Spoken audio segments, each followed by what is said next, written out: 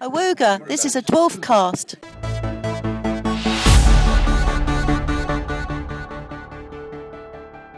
Hello and welcome to this Dwarfcast commentary of Back to Earth Director's Cut. I'm Ian Symes. With me is Seb Patrick. Hello. Jonathan Capps. Fuck you. And from the Red Dwarf fan club, Joe Sharples, aka Singing Potato 1979. Hello. We're now going to do a commentary of Back to Earth, the Director's Cut.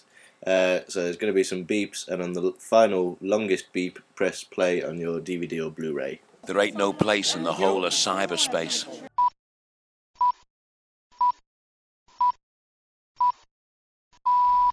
And here we are with the episode. And we should just mention before we get started that we also have two cats in the room, one of which is a very inquisitive kitten. So if there's any squeals or hisses or bangs, then it's not our fault, it's some cats. Some cats there. We brought the cats in specially for this because it's a Red Dwarf reference. I'm just enjoying the opening titles, which are lovely, and I haven't seen this in HD before, so yeah. It's quite nice getting all of this. And it's a terrific title sequence. It is really good. It's a good mix of what they used to do and also sort of like the American style. Yeah, it's sort got of the roll names call and of the credits. cast. Yeah. I think, as we said at the time, it's if Red Dwarf had all been made now, that's what the titles would have looked like on all the series. Some laughing there on the subtitle. These virtual corridors are a fantastic idea, but I can't help but think they're a little bit exposed in HD. In HD, yeah. They were fine in half the resolution. Yeah. And certainly at the time on broadcast, I think we were all just thinking, wow. Yeah. In retrospect, it's a little... It's a striking... the actual shot and everything is really, really good. It's a really great way to start it. It's just some of the detail and the models aren't so great. But yeah, it's almost as if they were doing it on almost no budget. Yeah. For free in a very short space of time. And since the opening scene isn't hugely interesting, and while we're on it right now, I'll just say, if and when the show does come back, if this set isn't used again exactly as it is, it'll be a complete travesty because it's so fucking wonderful. I think budget will dictate that any, well, they've still got it. Any piece of balsa wood that was crafted for this will be used again. I assume they've still got it somewhere. Yeah. They've got a big bit at Shepperton, haven't they? I don't know, money case. But it's just a complete guess. It's stuff like that, though, that I think... And I mean, you know, when you look back at it, this scene isn't great. There aren't enough gags in it, but or at least there aren't enough quality gags. But you're just put in a good mood by what the thing looks like and how at once brought up to date and yet instantly familiar it feels. It's so lovely. And just like the little lights on the console and stuff and just everything, you know, there's activity in the scene, which is great. It's like 80s Doctor Who all over again. Well, it is, because it's like the TARDIS console. I'd love to eat a tomato like that. As if it were an apple. As if it were. Why don't you? You say, I'd love to, like it's some unattainable dream. Well, I'd like to see what it's like. I mean, imagine it would be terrible. Well, make it a reality. Tonight caps it. I seem to remember around the time that there was some complaints that this whole prank was just far too convoluted and unbelievable and not particularly funny, which I can see the point. I think the fact that it's convoluted is the point of it. I just don't think, if anything, it's not elaborate and convoluted enough to be properly funny. You know. I guess after 9 years of constant wind-ups, he's starting to stretch it a little bit. Well, again, I almost think back to Craig or Doug. I think it reminds me most of the Series 8 prison scenes rather than the really good scenes from earlier series. But which makes you think sort of, I mean, it's almost like that's how Doug sees the Lister Rimmer dynamic at this point. And it was only really like that in the old series towards the end. It was never... Lister didn't deliberately wind Rimmer up at the start, he just did. Yeah. It was just, But personally, I think this is of equal quality to any of the bunk scenes in Series 1 because it's set in a bunk. Yeah, and then that is the only criteria for humour. I don't like this Scudder.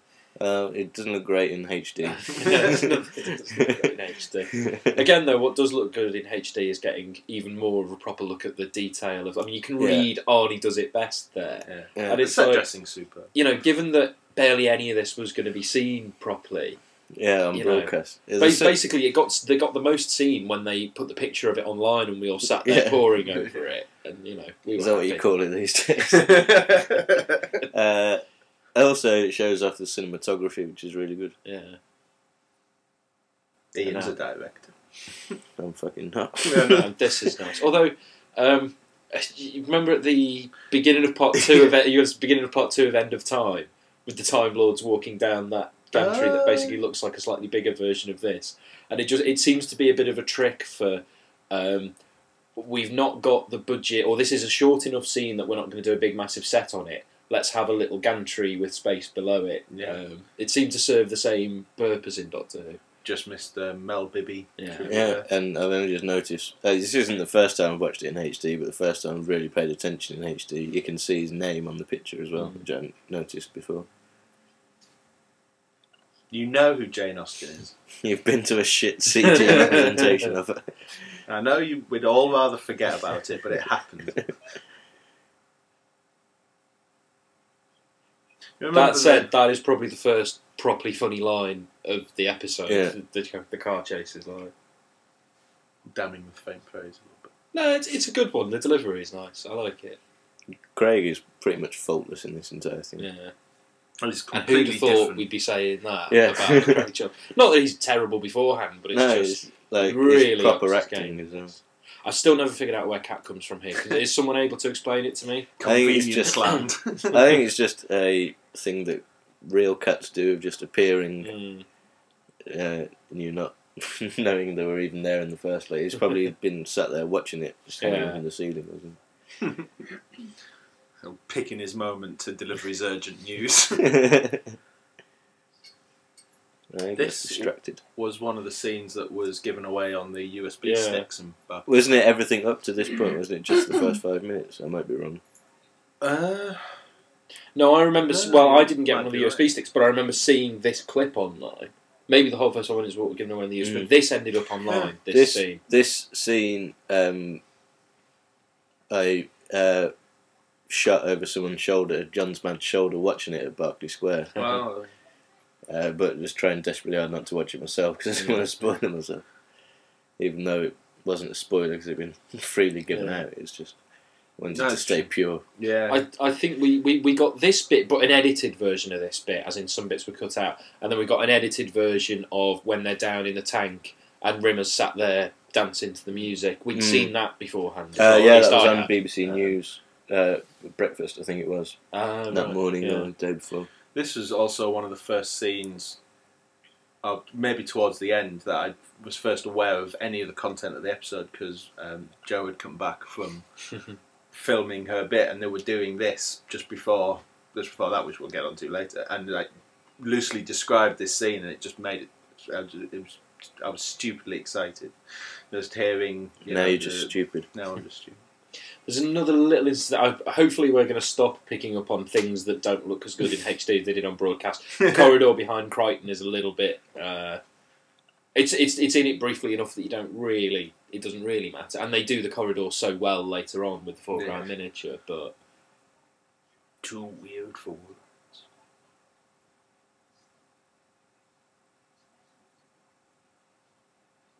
Yeah, Lister's not stupid. yeah, but again, that's I don't know. I think that's not a bad line. And I think it's fair to say this doesn't get going until the following scene in the whatever the diving bell thing. Yeah. That's when it starts being Red Dwarf again. Yeah. And this is the thing. It's a shame that you put them back in this setting, and it's like this is the thing where everybody said for years Red Dwarf will be better when they get them back in the classic bunk room. It's just about the dialogue. There's none of all the stupid extra nonsense. There's no Kachansky. There's no Canaries. And then they do.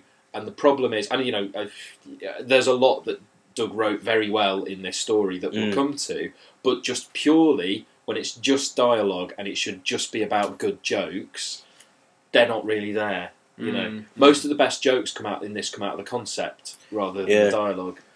Well, that was sort of always the way that the plot's always served as a launchpad for jokes, and I think it's more to do with the format of Back to Earth as being one story. That's like, obviously it was broadcast in 3 parts, but I think this director's cut is sort of the definitive version of one 70-minute story, and so therefore you've got to get the plot going within 5 minutes. Therefore you've got to leave behind the classic stuff, and if it was a series of 6 half hours, then if such thing were to ever happen, we'll see more of just sitting around Well, they can talking. just dive right in, I just can't think they? we need a proper woofer before we get to the scene Yeah. we're up to now. You know, And it's not as if he's not capable of them, because there's plenty. And yeah, they're as I say, they're it's just not like not at there the aren't start. things in the story.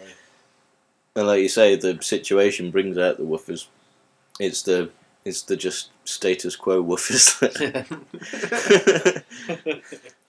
We've used the word woofers too many times there. And status quo. Yeah, this bit was on BBC Breakfast. It was.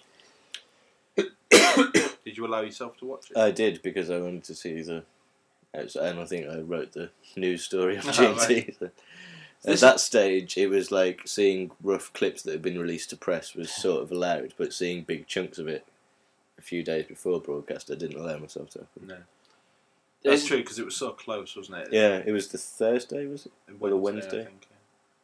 I really like, again, not to keep on talking about sets all the time, but given that it's such a little thing, the set that Rimmer's in here I really like, because it's obviously something they've knocked up quickly and on the cheap. Pallets. Yeah. And yet there are 2 things about it. One, it actually somehow feels like it is part of a much bigger area that he's in. It doesn't just look like he's sitting in a cupboard. And secondly, it's reminiscent of Starbug. Yeah. It puts Red Dwarf in your head because it looks like he's sitting in Starbug. Well, more importantly, it's specifically reminiscent of Back to Reality. Well, there's that as well, yeah. No, the set that he sat in, and the fact that he's on his own Yeah. and everyone else is down in with That's the never squid. occurred to me before. He doesn't try to tell a joke there. He didn't in the. Well, It's a deleted scene and thus not canon. in which case, Doug could have reused it. But yeah, actually, I suppose given the fact that this whole story is a callback to Back to Reality, yeah, it hadn't really occurred to me that right at the beginning we get something that Yeah, because puts it in your mind. we weren't looking out for it as a back Yeah. to reality thing at the time. It was only having seen the whole thing. Although that was a bit of a clue. A big squid. Yeah. And But I do you'll remember. I do remember us saying, the detail that they were on the lookout for a giant squid. We made the comparison, but thought, Yeah. that's just us being twats. It's never going to actually be. Oh, Well, the thing is, we weren't focusing as much, as I recall, we weren't focusing as much on the squid as we were on the giant water tank that was scaring the shit out of John. yeah.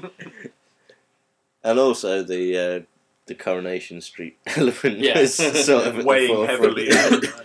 Headfuck Monday. Well, also, I think the phrase that we had was dimension hopping Leviathan. I remember being in those summaries, and if you know your stuff, then you'd think Leviathan, you'd think sea creature, and so on. But the word tends to be used more just to describe something really big. Massive. So people didn't necessarily picture a really massive squid.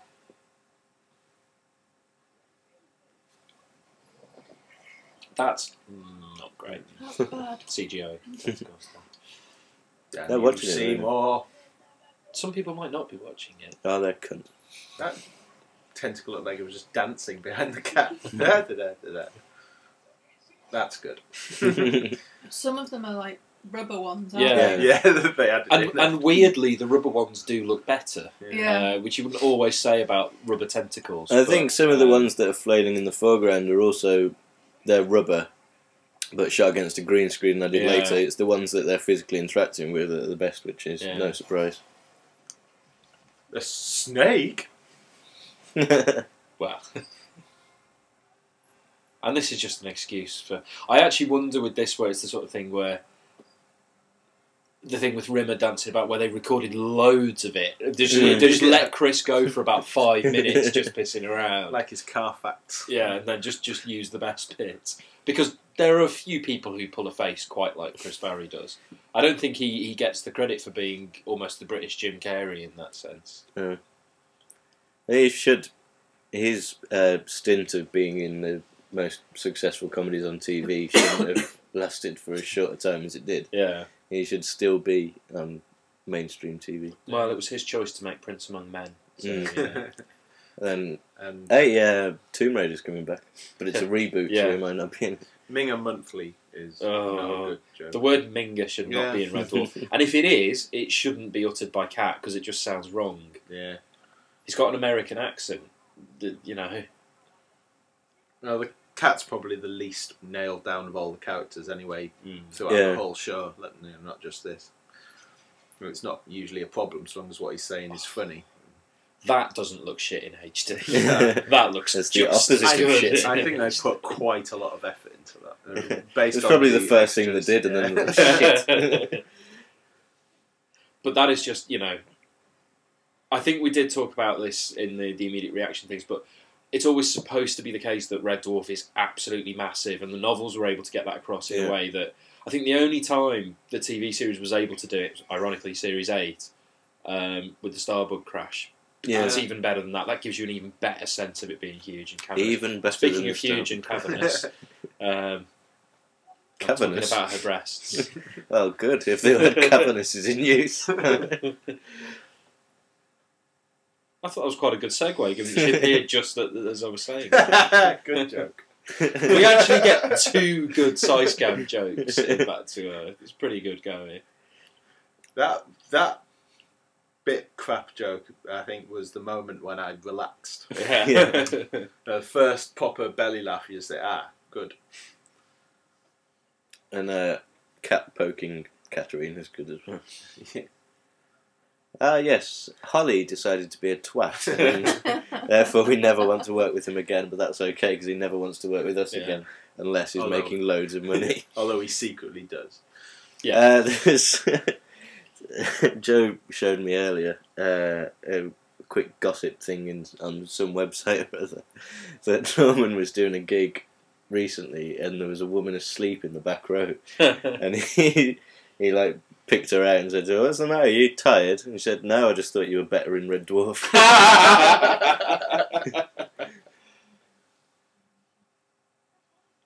The point now as well, is, again, seeing as she's just been introduced, that Sophie Winkleman is very good in this. Which surprised me because I've never thought she was that good in Peep Show. Really. I think she's a bit over the top and, I'm not sure why she's Russian, though. I've never really... Well, so that he could call her Kremlin Kate. An entire character based around one. I don't know. This No, is but it her works, accent and is her in accent's particular. good. And if anything, that actually seems to. I find it easier to get on with her in this than if she was doing her standard Posh, really posh voice. I mean, she wouldn't sound authoritative if she had, because her Big Sue's voice is her natural voice. She wouldn't sound like an officer. She wouldn't sound harsh at all. She kind of has to be doing it different. And I think probably the Russian thing is because it's the steely, sort of Ice classic Yeah. James Bond-esque. You had the Russian hologram in Holoship. Of course, yeah. Let's go Lena. back to that. 98 possibility of... In fact, if That was a anything... better Oh, accent. right, here's a good point. Bearing in mind that the whole thing's a hallucination, she probably comes from Rimmer more than anybody else. Even though it's like a group hallucination, she's part of Rimmer's story in the whole hallucination. So he imagines superior officer hologram who shows up and is haughty. There's probably elements of having met a haughty female Russian superior hologram years before. Because the only other female hologram he met there was Nirvana, and he liked her. Yeah. So.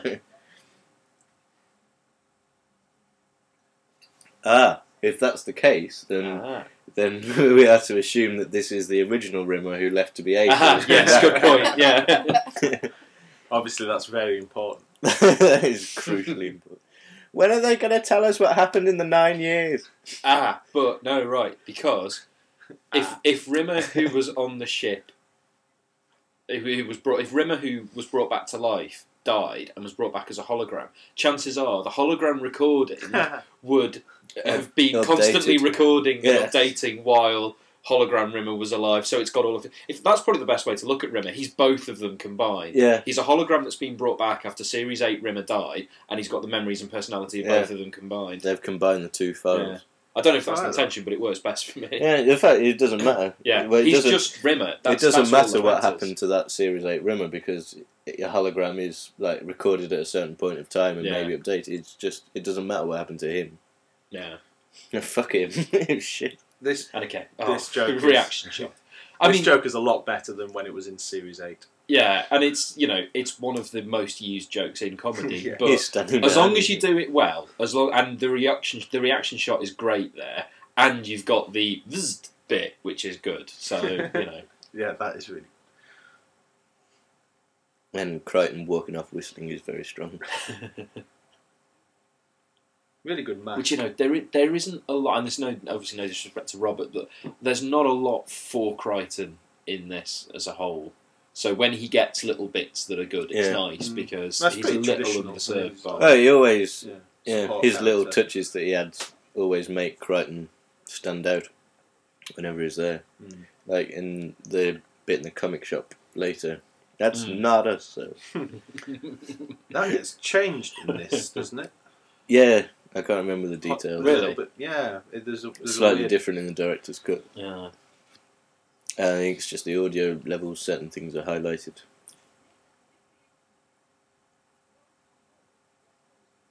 Yeah, another old joke. Yeah. Oh, that way. You took the words right out of my mouth. And Relative time dilation, I thought. Montage. Pointless montage with a few sort of. cleavage shots. Yeah. I wasn't going to use those words. I was just going to say close up. There's no time for euphemism tonight, Seb. This is Ganymede and Titan. Titan. Like a cock. I like the fact No. you took time to volumise her hair before hitting the lab. Yeah. Hang on a minute. Wasn't this the first thing she shot? Yeah. So maybe they did it with this hair and then changed their mind. It's like a very compressed version of Yeah, doing their hair's back. yeah, Yeah. a very compressed version of doing a pilot for a show, and then when they go to a Reusing series, footage. they have they're different hair. All the way, actually, David Tennant's hair grows and shrinks over the course of Series 2 of Doctor Who. Because the ones that were shot earlier, he's got big hair, and then suddenly he hasn't. Well, whoever does continuity on Doctor Who, cunt. Continuity.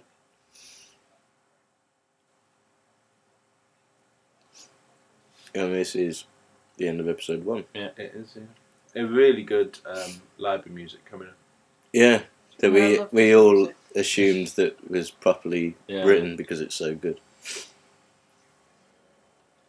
And tiny 3D versions of everyone. On Yeah, big wide. ragdoll physics. Yeah, I had no idea they. Well, there was. I thought they were more like touched up rather than completely computer generated. But on the extras, Seymour goes at to great length to explain to us why, how they did it. It's another thing that's just, a nice little touch in terms of giving it continuity with the past. The computer screens and stuff having similar design style and fonts and stuff. It's, it didn't need to be that way, especially because it's been so long. But I think it's sort of as well the cyclic is that the word? Cyclical. Cyclical nature of design in general. That those sort of things are now less used in TV these days. And I've just read that, unfortunately, by deciding to focus on that minor point, I've skimmed over the sudden point where we all of a sudden get the jarring cut into present day Earth, which at the time was, we knew it was coming, but it was just the way that it cuts to it is so. This scene is incredibly well done, and it's proper dwarf concept. I think I wouldn't say this whole sequence is the strongest bit of the whole thing, but it's the point where it really kicks in. I think it's the It's the most effective in what it's trying to do. Yeah. Why are they hanging in different I never got that one, to be honest. They couldn't fit them all in. Yeah.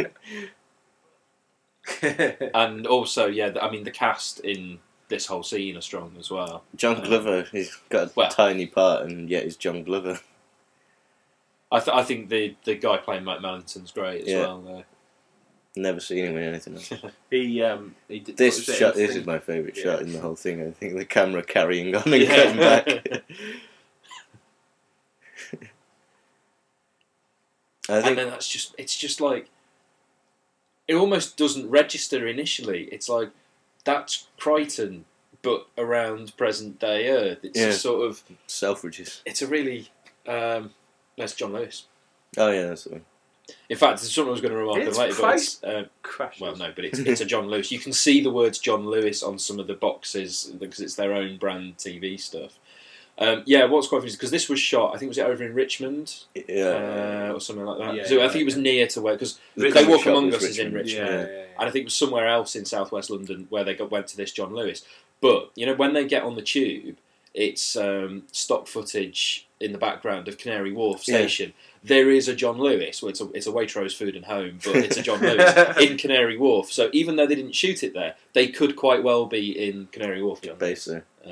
There's a hell of a schlep from Canary Wharf to Richmond to Yeah. the comic shop. Especially on the fucking Jubilee. There's definitely closer comic shops. in London. I mean, sorry, we just talked over the excellent size scan. Yeah, like Millington Doodle.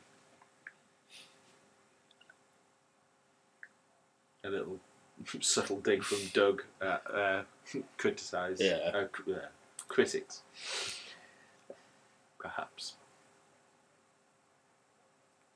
Yes. When this scene was being filmed, it was a night shoot, obviously, because the thing was closed. That's Helen Norman and Joe Howard and Howard Bird. During this night shoot, apparently, we've been told that Danny John Jules was on G&T at one point. Really? In the Max section with Andrew Ella. And Muggs Murphy and you can see all them now. I'll just Japanese pick up these DVDs. I won't look at them now. I'll look at them in a minute. I do like the videos bit, but there's a couple of things about this scene that don't really work, especially in the director's cut. Yes, well, the whole punchline to the scene doesn't work in the director's cut, which is a shame. Yeah, it was strong at the time. Really. It could have been changed for. I don't know, it could have been shot with a DVD release or a director's cut in mind and altered. Very possible. Or not even in the shot, you could do it, and don't you just hate it when and then simulate a DVD crashing or something? Yeah. Like Gremlins 2. In Gremlins 2, there's a bit where the Gremlins take over the film, and in the cinema version, it's in a cinema, and in the video version, it's all to do with videotapes. And Hulk Hogan's in one. I've just spotted there's something I've not noticed before, an actually inaccurate line from Crichton there, where he says it chronicles all our adventures, every one of them. Well, no, it doesn't, because what about the Christmas with the beast from the Megadon cluster? And there's a massive 9-year gap as well. Yeah, exactly. So, quite a few adventures. I don't like how quickly I know and clunkily I know that's the thought at the time, but obviously in the context of the whole thing, it makes sense because they're in a hallucination that wants them to stay in the hallucination and go along with it. So that's a nice little. No, but it is. I mean, I thought that's kind of the point. In the context of the whole thing, it works. Watching it at the time, it's like, shouldn't they be a bit more freaked out by this? We've just skipped over the one shit bit. From Crichton doing his Series 7. Yeah. I didn't mind that No, in this. I didn't like it, the original ones, but it's not. Did we ever work out who that is, by the way? We thought it was Chloe. Because we thought it was Chloe and thought it was meant to be a hint, but no, it's just some woman. I was just going to say, this whole everything about Part 2, really, on first broadcast, it was partly just the way the weekend went. I just thought, this isn't good. I don't like it anymore. But watching liked Part 2. But watching it back now in the context of the wider thing, I can see how strong this is. Just to interrupt myself, Crichton's little face there when Lister reads out the back of the cover and says Kachansky's dead, Crichton does a guilty face, which you obviously don't notice on first broadcast, but it's all there. Really Crichton nice does a face. Unfortunately, it is a shame that the scene with the DVD meant that the DVD that we got was that. I mean, the front cover could have been better. Doesn't ruin it. I do think that there's a real problem with if someone's picking up Back to Earth in the shops, that description on the back of the box, which works as the description in the plot of the episode is not a good description of Back to Earth to put on the back of a DVD to sell people at all. Who cares? It's better. The DVD is better for having the same thing. But where's the Blu-ray? That's true. There's Hannah in the background. Yeah. Didn't notice that at the time. Oh, sorry, Rimmer flicking through a book of carpet. I've never quite understood that. Why he's flicking through a book. It's funny. Well, the same reason he collects genuinely- photos of telegraph. He's genuinely engrossed with different colours. I mean, obviously, the whole thing here of this being a facsimile of the bunk room has been gone over. It instantly and is makes nice. it funny as well. The holly in the corner. Yeah. I mean, that the feels screen. like they're rubbing it in, to be honest. And I don't blame them for rubbing it in. I'd like to rub some holly into Norman Levitt's eyes. This is there. You've got an example of Craig Charles doing a slightly crap stand-up routine. Yeah. Doesn't really work. Rip your dick off and fax it to camera.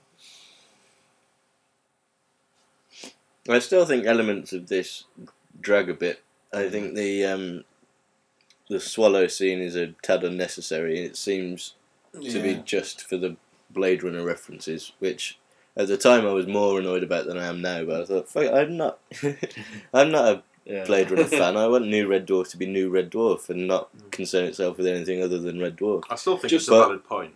It is to an extent, but Back to Earth also has plenty of celebration of what Red Dwarf is as well. Especially the end. Especially the last part. Just a point though as well, the after a really strong run where things really kicked into gear, it suddenly sags when we go to a bunk room scene. Yeah. That was, I think it's a hangover from, in the original when it was only 2 parts, that was going to be the opener for part 2. And presumably longer. Well, we know longer because it had the Jammy Dodger, which is there is a good gag in a bunk room scene. Spruced it up with me all right. Spruced up the jam hole with me all.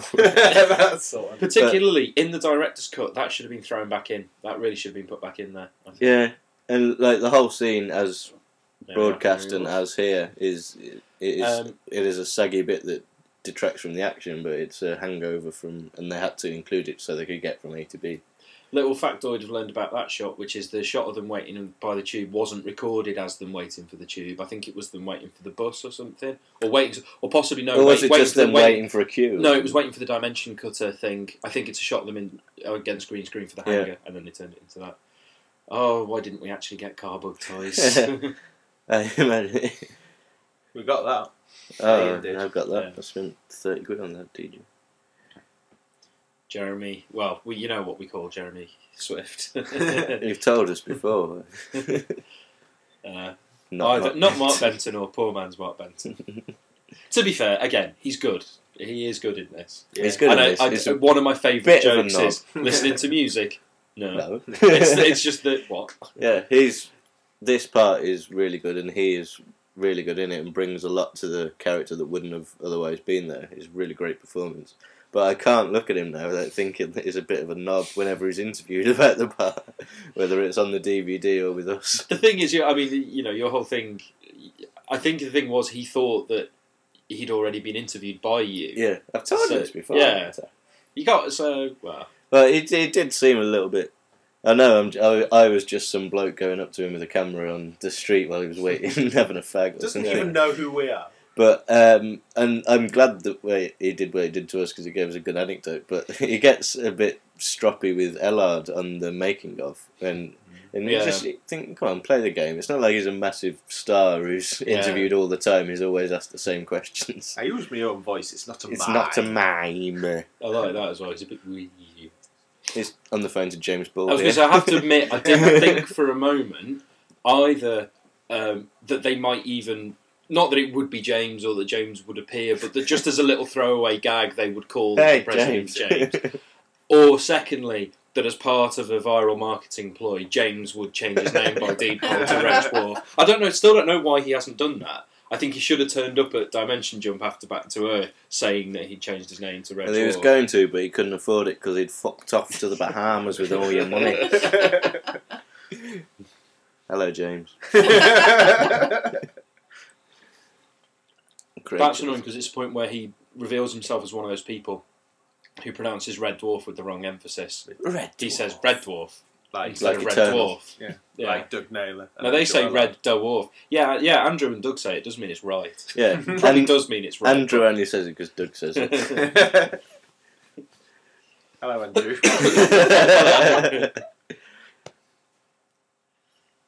We were really hoping to have John on this podcast, but he can't You can't face watch it. He can't. He just can't. It's too upsetting for him that there's Red Dwarf that he doesn't like, even though there's always We've all Red been Dwarf coping that with he it for a doesn't like. decade. Yeah. I think he just pinned so much on it, even though he was sensible with his expectations. It's just he's got very specific ideas of what Red Dwarf should be, which is fair enough. Yeah. I think, and for it not to be that. I mean, I think everyone's the same. Everyone has their preferred type of Red Dwarf, but that's exactly the point. Is that there's many different types of Red Dwarf, even before Series 7. Yeah. There's, And this is a completely new thing. It's not similar to anything from apart from Back to Reality. It has a plot, but the style of it and the way the story is told is nothing like Red Dwarf before. yeah, More akin to the novels, if anything. So it's just a completely new thing, and you either like it or you don't. It's not linked into any previous preferences. Actually seeing this, done in the main so well. I would have loved to have had a film if they, an adaptation of the book's sort of origin story. This just confirms that actually it would have been. Yeah, would have Doug been can good. write a 70-80 minute Red Dwarf story. Incidentally, would it have killed them to have been a bit more accurate and said fan convention 2008? Because there wasn't a fan convention in 2009. It's a hallucination. No, you got it wrong. There wasn't one in 2008. There was one in 2009. Was there one in 2009? 2009 was 2009 Birmingham. was- It Oh, sorry, it was the 21st. one after Back Yeah. to Earth. But there hadn't been one when There this wasn't was one in broadcast. 2008. They Would should it have killed them to have said fan convention 2007? That would have been And gone to needlessly Peterborough pedantic, to do really. it. No one wants to go to Peterborough. Never again. Six. Good joke. Yeah. Well delivered. And just every Classic. time I watch this scene, I'm distracted by all the Red Dwarf stuff in the background and the Silver Surfer. Apparently, Yeah. presumably, if anyone had noticed that, they'd have had to pay for use that trademark. Yeah, probably. Doesn't it balance out with product placement? Now it would. That's No. not us. So. That's probably Robert's best moment in the whole thing, actually. Because that one feels like an ad-lib. Yeah. No, anytime Crichton has a facial adaptation. That's the best. I saw just like flicked the channels and Out of Time was on Dave the other That's a day, good lie. and just I wasn't even in the room. I was outside and looking at it through the window, and just any shot of Crichton with eyebrows and false moustache on just makes me laugh. Crichton with a hairpiece. Yeah, Helen Norman there. and Charles Armitage. Charles Armitage. Yeah, it does turn up. And Starfleet. Yeah. Doug's little pet thing of calling it Starfleet instead of the Space Corps. yeah, which I always assumed was a mistake. I wondered if there was, in the book, if there was some kind of copyright or trademark reason, which is weird because Doug's the one who's still... You would expect Rob's books to change stuff, but that never sat right with me. It just, yeah. The shininess of these pages always bugs me. It's a Yeah. glossy magazine. Very, Yeah, but very it's not. glossy. It's not SFX. It's only when on the previous pages they're normal magazine pages, and then he opens them, they're all shiny. Pops. Really? That was quite a... Remember, even at this point, we still didn't quite think Kachansky's going to be in it. We had no inkling that she'd had anything to do with it. We assumed those pictures were just real pictures of her. Not her something kids. that they'd gone and That shot they go- specially. It was only when we started to think, well, if they've gone to the trouble of doing that... Yeah. I used to like that kid before he started selling the sun. Yeah, what cunt that kid is. I never understood why these two are brother and sister and they come from different parts of the country. Yeah. They're probably adopted. And they're not real. If you got him, you'd send him back. I think that was needlessly cruel. God, it was cruel. Well, it was needless. She's not very good, but he is. Well, yeah, for a kid. I would. That's quite funny. Hey, But- lads. I think it's What partly a- that. I think it's more actually rather than. No, he is pretty good at what he's. The dialogue in this is a little bit. I mean, one thing that's never quite clicked for me in this is why would Kachansky sod off on her own, presumably with limited resources and stuff, purely because Lister was just being a bit crap. It's like, you know, even if, I mean, because also the other thing is you've got to assume that they've become a couple at some point, which, you know, for them is not necessarily a given, but evidently it's happened at some point. But Red Dwarf's a big ship. You know, would she really leave Red? Where's she going? You know, and it's just the kind of the hand waving explanation of, oh, Kachansky's left. You know, you can overlook it. It's like, because what this does eventually is give the series a new purpose and plot and motivation. In the same way they were looking for Red Dwarf, they're now looking for Kachansky. And that's good. That's gonna get I just them wish there'd been a slightly better explanation for why Kachansky's gone in the first place. Well, hopefully he doesn't do a Lost on it. Hopefully he knows already what's going to happen. Yeah. Also, it's a better explanation than limited casting budget. That's weird, that fade. Because that feels like that should be going to an ad break. Yeah. And it's just a fade between scenes. It's always exciting when you find the crossfade button. I'm surprised there's no star wipes.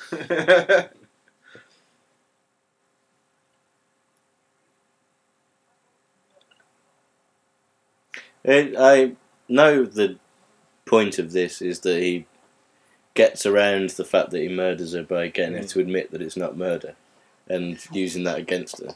But still, he just pushed someone in front of a car. Yeah. It's a bit odd. But she was going to kill him, if we are calling it murder.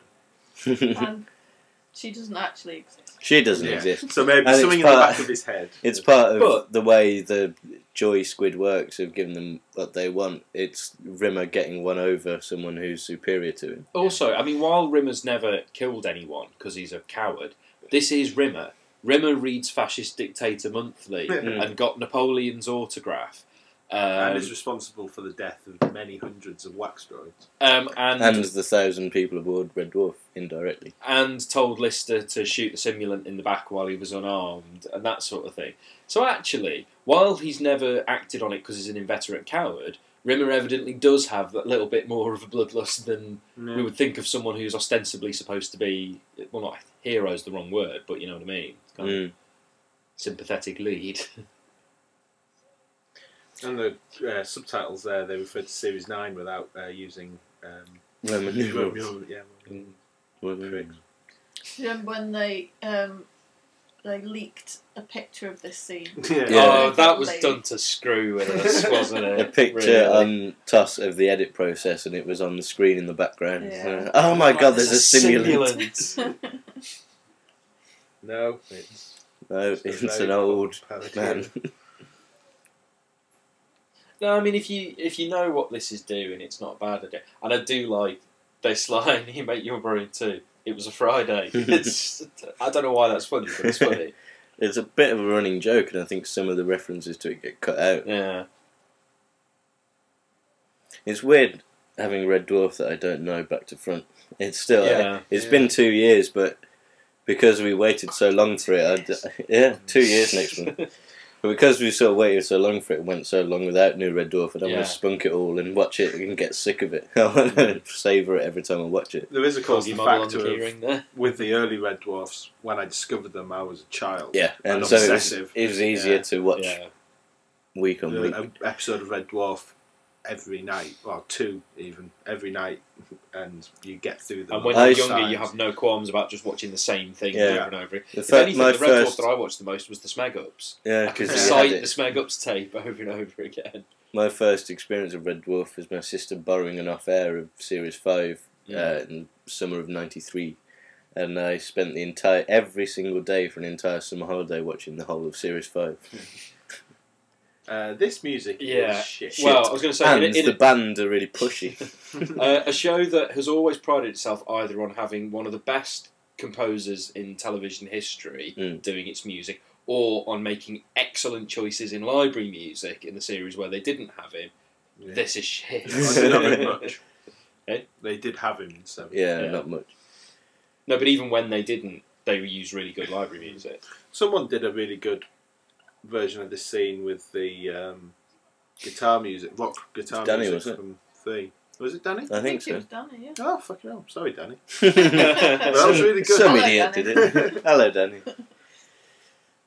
This is the landing sequence is nice, even though we've already seen Rimmer reading a magazine about cars. So why does Rimmer think cars are like that? Well, actually no, because come to think of it, because obviously cars, Rimmer could be someone who's an enthusiast of 20th and 21st century cars, but not necessarily knowing that much about them because it's hundreds of years later. Yeah. So he could be a collector, as an enthusiast of the details about them without necessarily knowing how they worked. Yeah. Like you with F1 cars, you wouldn't be able to drive one. Yeah. Love every aspect of it. Maybe they just think it's a special type of car, which because is it's cross between space. Which we thought it was. It's all the speculation beforehand. They get to Earth and it transmogrifies into a car. Is transformed into.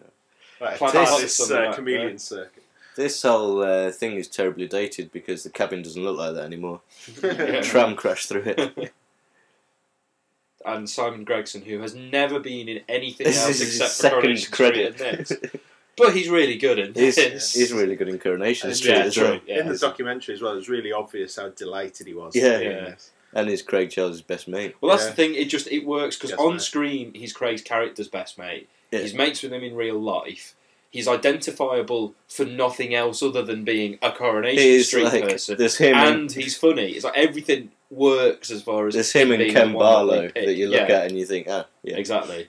So all the circumstances point to if you're gonna. I know they have Michelle Keegan as well, but if you're gonna get somebody from Corrie, she's a bit of an odd choice because she was new to Corrie at the time, and she's a sort of mid-range character now. She's not one of the big. She's got a big storyline at the moment. That's on telly. It's quite good. You'd have thought it would be Rita in this. Yeah, but it's just availability. Yeah, no placement. This is brilliant. Looking. And that is how all people from Manchester talk, isn't it, Joe? Well, yes. I'll stand at the bottom of our stairs and eat a barn cake, which is sometimes just barn cake. It's not barn cake. No, it's barm. Barn cake. Yeah. But it's such barm? It is Give him a barm. Barm's a dangerous animal. So Doug knows what a barm cake is because Doug's northern, but the subtitler is obviously southern and doesn't know what a barm cake is. I just It's love a that bap image of standing at the bottom of our American stairs listeners. eating about. It's a cob. Actually, American listeners probably don't know what a bap is, but anyway. Bread roll. It's a bread Do you want roll. to dig in a bit? Barn cake. You gonna bet? I like that as well. They've just landed in a little spaceship. So I mean, the whole Coronation Street scene sequence is gold. Every aspect of it. You didn't expect that, did you? Well, yeah, but we got that. Simon Gregson's line there is one of the best lines. Have you been drinking? Yeah, well, a couple. And then obviously we've got the absolute best line of Back to Earth coming up, which is completely out of even the John blue. laughed at that one. John killed laughed. the room. John laughed a lot. John laughed a lot and then denied. Hello, John. I really like Robert. Again, it's Robert actually. His earnestness. When hello, Mr. Charles. Fictitious characters from Red Dwarf, as if he doesn't know what it is. They're called fuck sticks. Fuck sticks. And of course, even though it's not Ed Bye directing it, Red Dwarf has been doing multiple actors, multiple iterations of the same actor in the same scene longer than pretty much anyone. And always doing it well. So. Yeah, new techniques, isn't it? Yeah. Which one's he pointing to? Cat. I think he said Cat's not all here. Yeah. And Cat. The joke is Cat agrees. Yeah. With the insult. Who asked you, Gregson? But of course, if they've already done Back to Earth Part 1 and 2, he should know that they're going to be here, and because that's part of Back to Earth. Oh, it's all That's so very confusing. complicated because There we go. uh, That's the big one. If you didn't know. And Craig Charles slagging himself off here, of course. yeah. Crichton doing a funny walk. And then Crichton does all Oh, yeah. That is just wonderful. That never gets any. Even the fact that if you don't like the fact that it's a Blade Runner reference, that shot is still wonderful. This bit is improved in the director's cut. In the broadcast version, they open the door and it cuts to the break, and it comes back, and you see the little munchkins. Yeah. It throws the gag a little bit. I wondered when we visited the set why Ella took the time to show us around this whole bit so much. Because it's right where there's like a coffee shop, and he was going, "Oh, there's this, and things were filmed. Pay attention, there'll be a test later." Yeah. And I was, oh, right. And of course, Richard O'Callaghan is one of the best people to have ever lived. We will not have a I bad love word that said man about so Richard much. O'Callaghan. He's DJ, amazing. last DJ at the time of recording, 2009.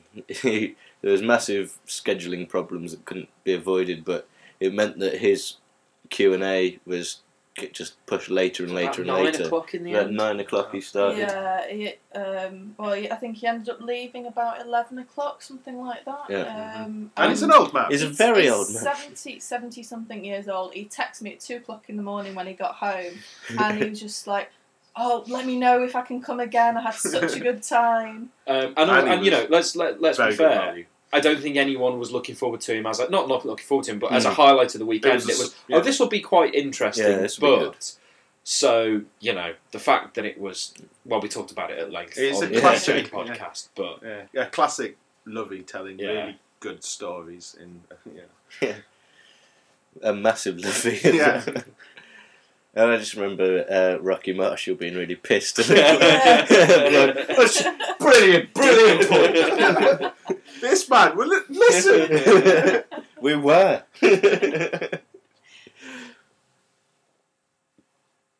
And this is constantly good between now and the end of the episode. Huh?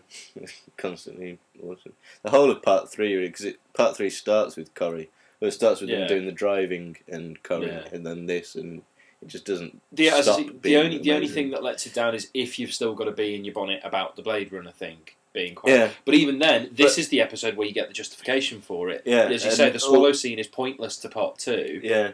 It's not pointless here. Yeah, and also it's these scenes, they happen to be Blade Runner type scenes, but they're all good in their own rights as well. Whereas Swallow's just an average scene that sort of holds the whole thing up. It could have been, they could have gone straight from the comic shop to Corrie. They could have got the keys off him. Incidentally as They would well, have built this.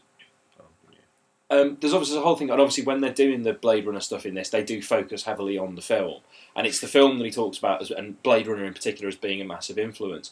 But it hadn't really struck me until I was actually thinking about it, having a conversation with somebody about it recently, how big an influence Philip K. Dick obviously is on Red Dwarf, because not only have you got the Blade Runner thing, but thanks for the memory, I don't even know why I hadn't twigged this before, is We Can Remember It For You Wholesale, or Total Recall, as the film was. And the whole thing about... the whole thing about what happens to somebody when you change their memories, what person do they become? Okay, here we go. Cameo spotting. Yeah, people spotting. As a lad. Is the bloke holding the lightsaber thing somebody, or just... No, He's it's no so one. random. Joe! There's Joe! As Richard O'Callaghan. They all run past Joe. There she is again. There's Joe again. And there's there's Joe Joe again. And a You've massive got James close-up and of Liam. James in a Yeah. minute. There's There's James. Still full games banker. Oh, There's James James Oh, there's a...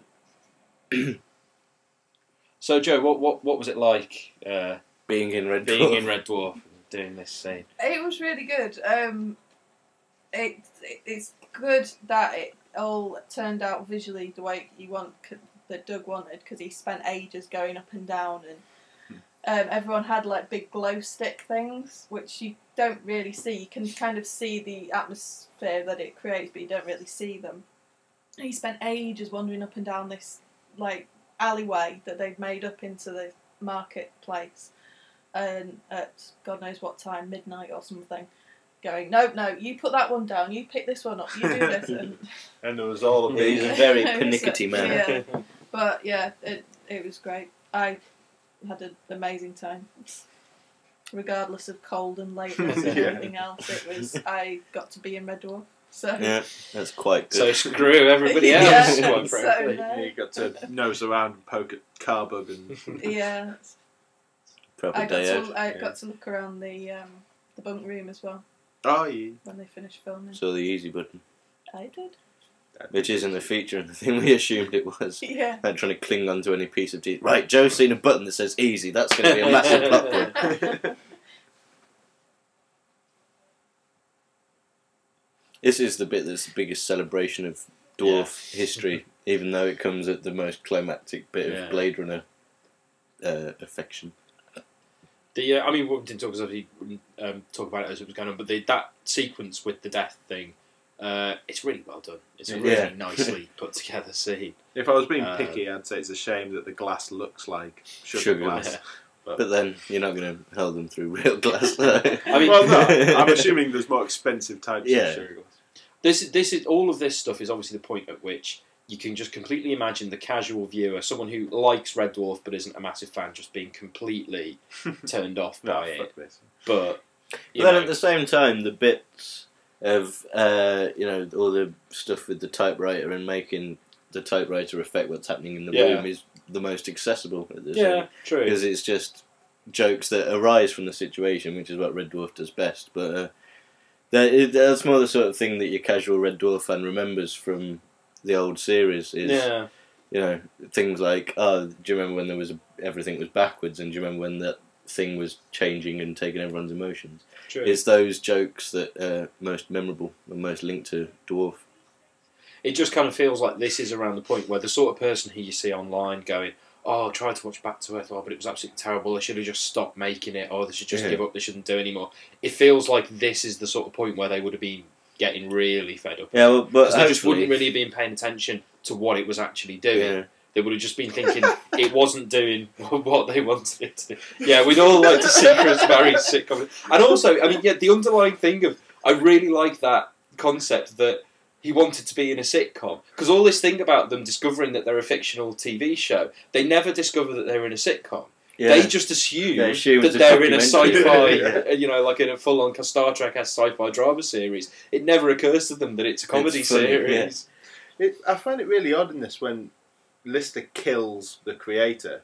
He does it by just kind of pressing his head a bit and throwing him onto a bed. Well, should we try it on you? But I know it's like a sanitised version almost, but Red Dwarf's had people being shot and killed before. Plenty of times. But it's the bare hands element of it, I think, is Well, again, because remember, maybe neck snapping might be a it's step too it's a far. Blade Runner reference, and in Blade Runner, he holds Tyrell's head and pops his eyes out with his thumbs. Well, they should have done that. So they couldn't really do that, could they? So Really? Yeah. No, I don't think so. Because he would have got blood all over the typewriter. Mike Seymour does What's the with special Richard effects. O'Callaghan? That's really clever. I do like that. I love Mike Is that Seymour's- deliberate?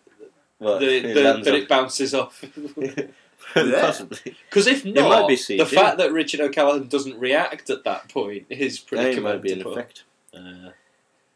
I really like Mike Seymour's commentary on that bit. He's really proud of the Simplicity. yeah. It's good. The effect is not what you're looking at. That's not his voice at all. I'm sorry. He's That's not South African. fucking prawns. A really big bastard. That's another long and They're all the Southern same. Hemisphere accent. You could write a book. God. Oh, mate. You could write a book. This is very strong. Sideshow Bob and the Rakes. Yeah. I mean, it's got to be. Well, I say it's got to be a specific reference. There's no real point to it being. I think it's more. It's just a funny thing. Yeah. A man standing on rakes. I mean, what Just I'll say is constant. he's obviously seen Sideshow Bob in the Rakes, but and the Rakes, but it's not supposed to make the viewer go, "Oh, they're doing a specific reference there." It's not continuing the spaced. theme of Cat being hit in the face and falling over.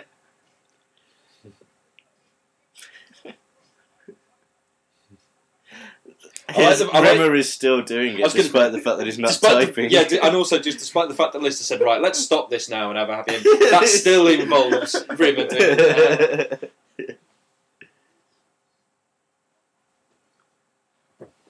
I'm sure that sentence isn't grammatically correct.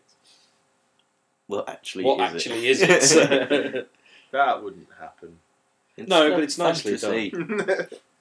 No, this is real. Also, that suit is entirely fictional. He only changes into that after the squid attack. Well, remember, because we were trying to work out use what this was your theory. This was my theory about what the Joy Squid did for everyone. For Rimmer, he got one over Katarina, so he invented for him an enemy and gave him the opportunity to get one over on the enemy. For Lister, eventually he learnt that Kachansky is still alive, and it made him the control of his own destiny, and it made him take action and get his life back on track. For Crichton, it assuaged the guilt of knowing that he'd lied to Lister and that Kachansky, and he caused a lot of upset for him, and also to see Lister be more assertive. And for the Cat, he invented a suit because he can't really cram the fourth one into this amount of time. But also, it works for the Cat because it's shallow. I think that's pretty much watertight. That. And so now we're coming to the point where it was, oh fuck, she's going to be in it, isn't she? And is she going to be in it, or are they going to cut away? Are they going to have a shadowy figure and then he wakes up? Or? Yeah, because they could quite easily. They could have not done it. Yeah. Implied that it was Kachansky, but not. But you don't Chloe. see her. It was probably written in a way that means that if they couldn't get her, then they didn't need her. Well, you just wouldn't have had the scene with the car, basically. Which would have been a fucking shame. Although, again, you could have had Lister walking away from a shadowy figure, and you actually could have made a point out of the fact that we never saw her face. Yeah, and make it ambivalent. However, the fact that it is actually Chloe is obviously much better. This is the first time I've watched the scene coming up without crying because I'm talking over it and not immersed in it. But it genuinely makes me cry. Because Craig Charles is so good. Yeah. And I care so much about Lister. Probably more than any character in anything ever. Well, in fact, most people that I know. Having spent the majority of my life watching Red Dwarf. We have got coming up what is both Craig Charles and Lister's finest moment in the whole of Red Dwarf. You know, the line. I don't know about the whole of Red Dwarf, certainly. Best character moment. Best serious moment. No, but even then, because I don't think most of the best comedy moments come from Lister, so... Oh, no. I don't think it's the best moment, I think it's his best moment, is what I'm saying.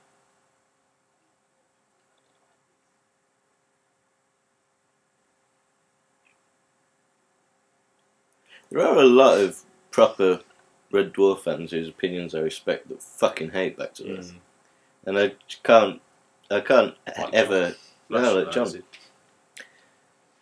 I think it's just... I've got the ability to... Well, not ability, that's the wrong word, but You're better than that in a way. I can look at it on its own merits and not be too emotionally involved in certain things that I don't want to be emotionally involved in.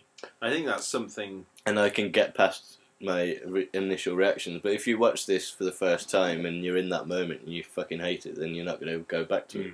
Yeah. I think it deserves a re-evaluation from everyone who hated it.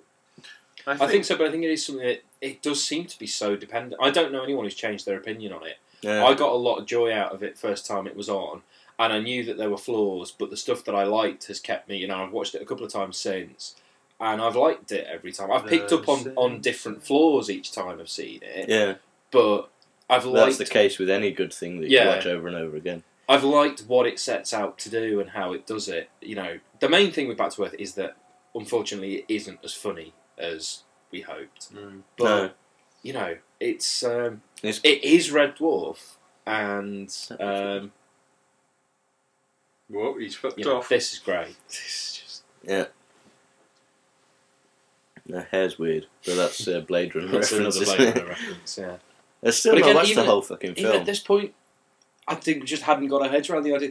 Fucking hell! All of a sudden, Chloe Annett is in there.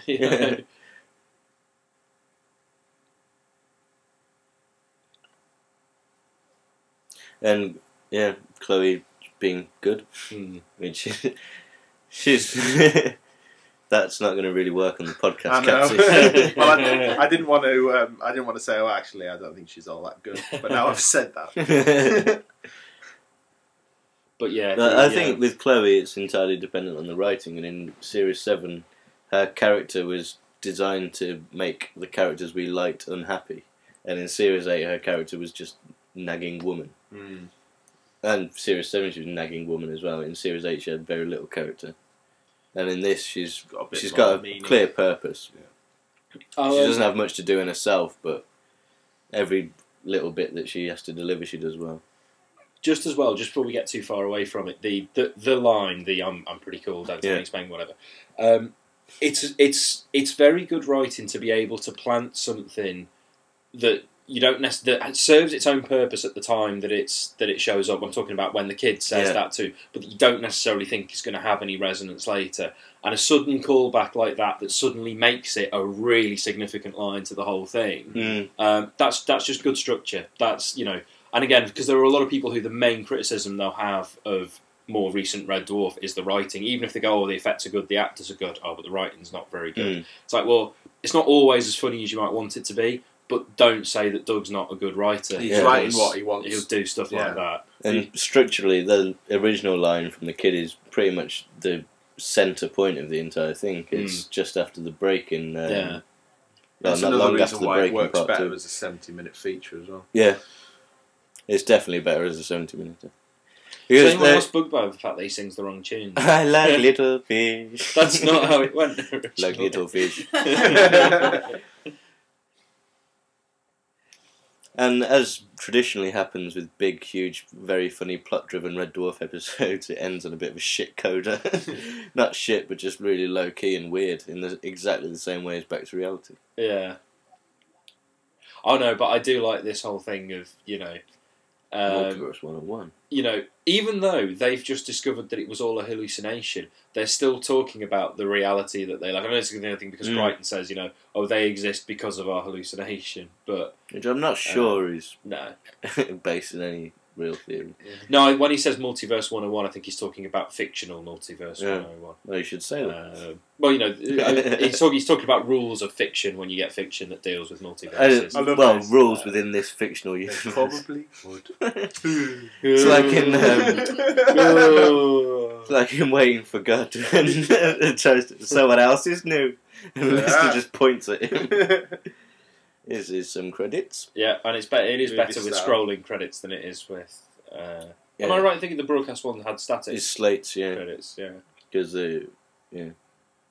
and they use the proper font and everything. And they do look nice in HD. Yeah, everything, any graphics thing looks better in HD. But you don't get the weird jumpiness of that you get on credits in SD. I'll tell you what as well, maybe it's just partly when you know it, you know what's coming. It does rattle by. It doesn't fit. I know it's only 70 minutes in this form, but it's, it doesn't take long to get to doing everything it does. No, it does zip past. Which was a bit of a... obviously at the time, we all wanted as much Red Dwarf as possible immediately, and we got fucking a commercial half hour. Yeah. And we right to the end, we were like, what? We were hoping for a 40-minute slot, and there was all sorts of little things. Well, the fact that it was split from 2 to 3, it made running time not quite as big as it would if it was written with 3 in the first place, I think. But so Lemonade. General conclusion that I think it's pretty obvious in a general sense that those of us who are here now, we liked Back to Earth. Yeah. And there are definitely things that don't quite work, but it stands up to rewatching. Yeah. And, there's a lot to like about it. It's such a big thing for me that this is better than Series 8. It doesn't matter how much better it is, which I still haven't quite worked out. It's better than most of Series 7 as well. Well, yeah, and it's just important that the rot has... It's a step in the right direction. Yeah, the rot has stopped and also been started to be reversed, and it just fills me with a lot of hope for whatever is going to come in the future. It just means that the show that I've loved for so long can it will be able to continue with me liking it. Yeah, And I that's do really just find it a shame that not everyone thinks that. I know not everyone is going to agree about everything. I mean, it's like I know we keep making reference to Doctor Who, but there are even people who think that the Moffat series of Doctor Who was a really weak series. No, it is. Well, yeah, but baffling people. it annoys me when I go online, and I don't have the attachment to it and involvement in the actual production of it, but it annoys me when I go online, whenever you see a news story about the possible upcoming Dave stuff, and then you get people going, oh yeah, but Back to Earth was really shit, and oh, they should just leave it alone. And it's like, well no, Back to Earth was actually an improvement on what it was before, and even though it wasn't perfect, can you not see they're heading in the right direction? Can you not see the good things that they did? It's drawn a line under. It's given it a. It can start now. The new series can do whatever it wants because of Back to Earth. And yet there are people who still want them to go again, because I've seen this because I've written up articles on it for Den of Geek, and there are commenters there who've said things like, "Oh right, well they've done Back to Earth, but that should be standalone because that was in the future. Can they go back now and do the cliffhanger from Series 8?" No, just That's forget not it. That would be a terrible idea. That's interesting. Copyrighted UK Yeah, Gold UK Services. Gold Services. Well, yeah. There must be a holding company. Yeah.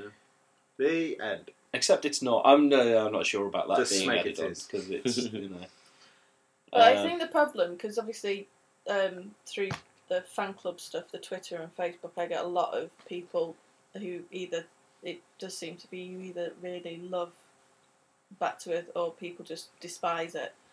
And the main thing is when people say that they hate it, is because it's not as funny as the early early ones. But then Very few things. I'm not sure I ever expected it to be anyway. From my point of view, it's more of a celebration, and it's got so many in jokes and things for like long term fans. I mean, there's stuff in there for new people as well, but there's so many like little in jokes and little nods, and I don't think it was ever intended to be as funny because there's so much more emotion in it, especially from well, if Craig. it was, if anything, if it was, and I know that a lot of the earlier episodes were able to do this, but it is only one person writing it as opposed to two minds coming together. If it was concentrating on being funny, I have a feeling that the ideas and the integrity of it wouldn't hold up as well, because that's what happened with Series 8. Yeah. Series 8 tried, and we can argue till the cows come home with certain people whether that was successful or not in being funny, but it was aiming to just go back and purely be funny at the expense of the ideas hanging. While there were ideas in Series 8, and there are some good ideas in Series 8, stuff doesn't hang together as well, because all the thought has gone into the comedy. In this, the thought has very firmly gone into the plot, and more specifically into the character stuff. Well, I think that makes it sound like the two things more mutually exclusive than they are. Oh no, they're not. Well, no, because they got it so right between Series 2 and 6. Yeah, it was but Back to Earth had to do a lot. It's the first one back in 10 years. Yeah. It had to still, bear in mind, be accessible to people who won't necessarily been watching it before. Because while okay, the viewing figures are smaller than Red Dwarf would have been previously, there will still, it's 10 years. There will be people who have stumbled across this on Dave. I think the viewing figures are perhaps better than Series 8 ended on, not in terms of the numbers, but in terms of the televisual climate it was in, and the fact that it was on a digital channel. I think the point is, it numbers, was the last Back to Earth, I think. 1.5 million, wasn't it? Yeah, because they fucked up the scheduling. Yeah, and Back to Earth peaked about 2.53 million. 4 on Back to Earth Part 1. No, I'm thinking of the end. What's that other first? Yeah. But no, I mean, but the point is, I think when Red Dwarf was at its peak, I say at its peak as if the first 6 series aren't pretty much relating to one another. Big flat peak. Well, the point is, it was there, it was established, it had set out its stall to do a certain mixture of ideas and comedy, and they knew how to do it. The two of them were doing it together, and everything just clicked and everything just worked. Back to Earth arrived in such a completely different set of circumstances. And I don't want this to sound like, it almost sounds like I'm patronising it or damning it with faint praise, to say that it was under pressure and was juggling a lot more. Yeah, it had a lot to fight against. And the fact that it managed some of it so successfully, I think, is to be applauded. But even then, it always feels like when I say, because what a defence of Back to Earth is to say, okay, it isn't as funny as the older stuff, but it looks great and the plot's really good and the cast are really good and this, that and the other. That does it a disservice, because that feels like you're admitting that it's not funny in the slightest. And I simply do not agree with the people on the internet who say Back to Earth was shit because it wasn't funny. Yeah. No, it's funny in places. I will admit, there aren't enough really good jokes in it for me. Enough jokes that I click with. I think a lot of it as well is the way Doug's writing has gone. You can see that he's... Series 8 kind of makes a lie of this a little bit, but with 7, he made a similar move to Back to Earth. And it almost as if he decided to do fewer out and out gags and do more plot stuff. And his book as well isn't particularly. It's a step in a different direction. And he went back obviously to do the gag a minute stuff with Series 8, but I think the general feeling is that he's probably more disappointed with that than he is with 7. That's if he is disappointed with 1, because clearly he's gone against that grain with this. And I think you can say there's not enough laughs in it, but I don't think that's a failing so much as it can't really be a failing if you aim to not have as many laughs. If that makes any sense. But anyway, but the point is, it's clearly not shit. It is good, and it shouldn't annoy me that people have their own opinion, like I say. But I feel like it doesn't get enough credit for doing what it did and for being as relatively successful as it was. And I think anyone who didn't like it, I mean, any new series is going to be a different animal entirely, just because of the structure. We've got no idea whether it's going to be standalone episodes. We don't know. We don't know it's going to be half hours or. Could be a fucking serial. It could be like a Children of Earth type thing. Yeah. But that, my dear listeners, is for a future podcast, probably. Many future podcasts. So for now, we shall say thank you for listening and fuck off. Good night. Love you, bye-bye. Bye. Fuck off. Hey, 8 out of 10 cats prefer Ganymede and Titan. www.ganymede.tv